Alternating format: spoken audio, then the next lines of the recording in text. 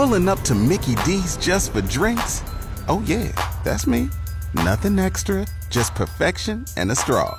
Coming in hot for the coldest cups on the block. Because there are drinks. Then there are drinks from McDonald's.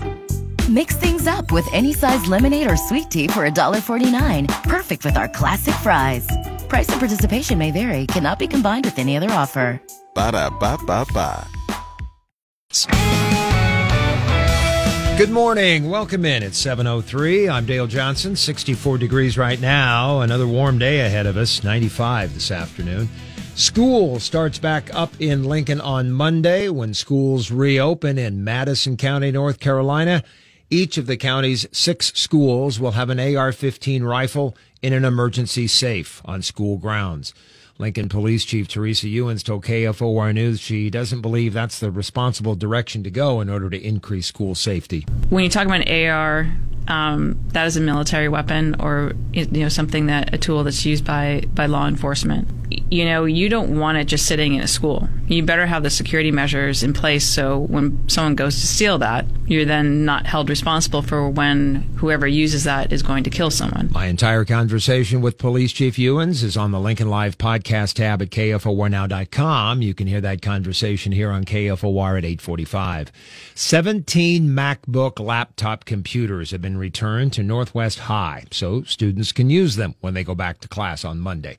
Lincoln Police found them late Sunday night near Northwest 38th and West Webster Street while responding to a false report of a grass fire. Instead, officers pulled up and found a vehicle with a door open and laptops inside labeled LPS. More laptops were wrapped up in a towel under a bush.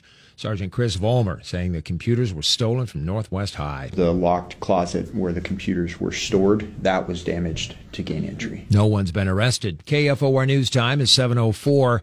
Someone's going around spraying paint on vehicles parked around the city. The latest reported Tuesday evening outside Adventure Golf near 56th and Old Cheney. While leaving, they noticed black spray paint on the driver's side door of their vehicle, which is a 2018 red Dodge Journey. Again, that's Police Sergeant Chris Vollmer. This mirrors a couple of other cases reported Monday afternoon at Holmes Lake. No one's been caught doing it.